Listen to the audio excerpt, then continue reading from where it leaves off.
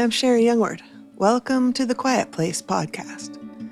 This is a place for you to come up for air anytime, day or night, and find a quiet moment of replenishment and rest. I am so glad you are here. If you would like to hear about upcoming gatherings, new music, and women's events, I have those once a month. Please join my email list. Also, if you'd like to help support this podcast, first of all, thank you. Every little bit helps. You can do all these things at sherryyoungward.com. Thanks so much. This episode is dedicated to Christina N. Hebrews chapter 2, verse 18. For in that he himself has suffered, being tempted, he is able to aid those who are tempted. To aid means to run on hearing a cry, to give assistance, help, aid. To run on hearing a cry reminded me how Jesus moved with compassion. So I brought thoughts from an earlier project over here to the podcast. The song I will sing today is Broken Vessels. I think this is the third appearance it's made at the Quiet Place podcast. I watched an interview with one of the writers of the song. He talked about his inspiration for the chorus, which follows familiar words from Amazing Grace. I once was lost, but now I am found. Was blind, but now I see. In response, he wrote, I can see you now. I can see the love in your eyes. I love singing those words. I can see you now. I can see the love in your eyes. In the following verses, I see the love in his eyes, and I trust you will too. In the Gospel of Mark, chapter 6, John the Baptist, who was Jesus' cousin, had been murdered. He was beheaded at the king's party, and his head was brought out on a platter, so heartless and brutal. Also in chapter 6, the apostles had just returned from a time of ministry, starting in verse 30. Then the apostles gathered to Jesus and told him all things, both what they had done and what they had taught. And he said to them, come aside by yourselves to a deserted place and rest a while. For there were many coming and going, and they did not even have time to eat. So they departed to a deserted place in the boat by themselves. But the multitudes saw them departing, and many knew him and ran there on foot from all the cities. They arrived before them and came together to him, and Jesus, when he came out, saw a great multitude and was moved with compassion for them, because they were like sheep, not having a shepherd. So he began to teach them many things. The words moved with compassion draw me in every time. I can see the love in his eyes. Years ago, I pulled up to a red light and looked over and saw a woman weeping in her car next to me. She was crying so hard. Everything in me wanted to do something, to help somehow. But the light turned green. She drove straight and I turned left. I never saw her again. Still, I never forgot her tears. I was moved with compassion for her, a complete stranger. His compassion moves to us and through us. Not all versions of this verse include the words moved with. Some versions say Jesus had compassion. But upon looking up definitions and cross-references, you see moved with is built in the word compassion. Here are some places it's used. In Luke chapter 10, Jesus tells the story of the Good Samaritan. Starting in verse 30, Jesus spoke of a man attacked by robbers. They stripped him and beat him and left him half dead. Jesus goes on to tell of a priest and then a Levite who went to the other side of the road, ignoring the man. Luke chapter 10, verses 33 and 34. But a certain Samaritan, as he journeyed, came where he was. And when he saw him, he had compassion.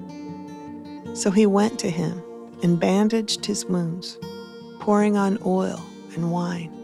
And he set him on his own animal, brought him to an inn, and took care of him.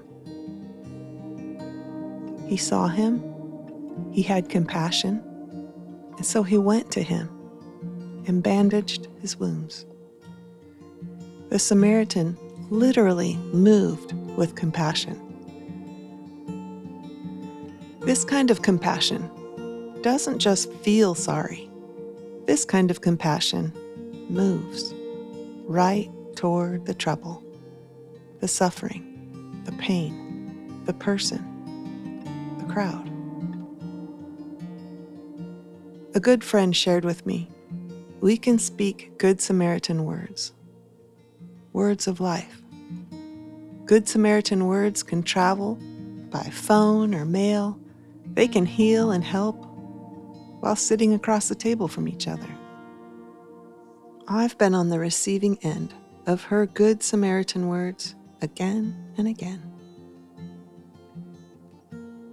The compassion of Jesus moves to us and moves through us. Here's another example in Luke chapter 15, the story of the lost son, the prodigal. This is the story of a father's youngest son who left his family, took his whole inheritance early, then blew it all on reckless living. He hit bottom, hard, lost everything. Then he came to his senses and decided to head home, feeling he wasn't even worthy to be called his father's son anymore. Luke chapter 15, verse 20. So he got up and went to his father. But while he was still a long way off, his father saw him and was filled with compassion for him. He ran to his son, threw his arms around him, and kissed him. His father saw him and was filled with compassion and ran. The father literally moved with compassion. The compassion of Jesus is motivated by love always. The compassion of Jesus moves to us and through us. This compassion might move you to another country or city. It might move you to call someone or text, or pray for someone you love, someone you miss, or pray for a stranger crying in the car next to you. In Mark chapter 6, Jesus was moved with compassion because they were like sheep not having a shepherd. So he taught them many things. The Gospel of Mark doesn't record what Jesus taught that day. The lesson here is who Jesus is. It's safe to say Jesus was busy, tired, hungry, and grieving. Still, his compassion and strength were unwavering. Nothing ever stops Jesus from being Jesus. Not then and not now. No evil is stronger than he is. No chaos stops his laser focus. Do you ever think your troubles are too small to bother him? Or you don't want to ask for help again, for the same thing again? That would be me. Those ongoing issues, they ebb and flow, but never really go away.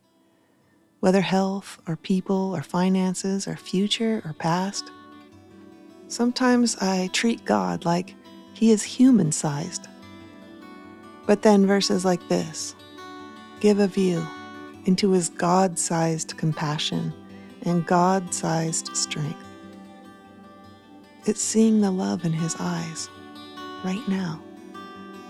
It's peace that settles us inwardly, even when nothing changes outwardly.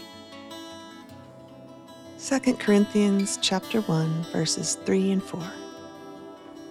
Praise be to the God and Father of our Lord Jesus Christ, the Father of compassion and the God of all comfort, who comforts us in all our troubles, so that we can comfort those in any trouble with the comfort we ourselves receive from God. His compassion moves to us and through us.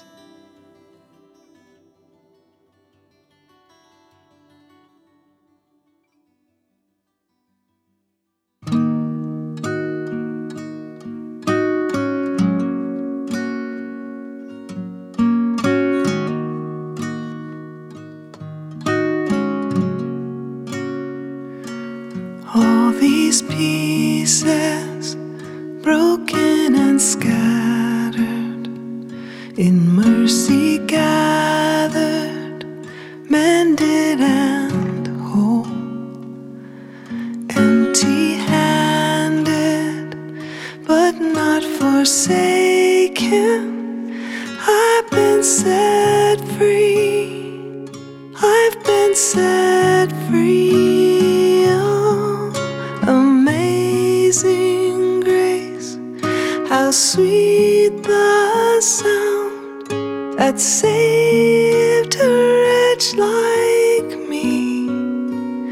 Oh, I once was lost, but now I am found, was blind, but now I see.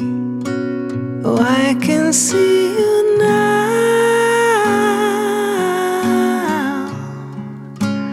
Oh, I can see the love in your eyes, laying yourself down,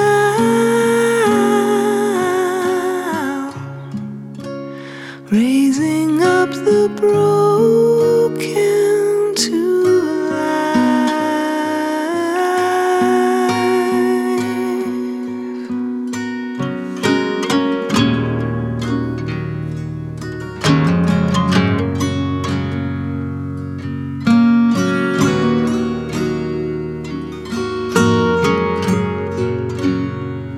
You take our failure, you take our weakness, you set your treasure in jars of clay. So take this heart, Lord, I'll be your vessel, the world to see your life in me.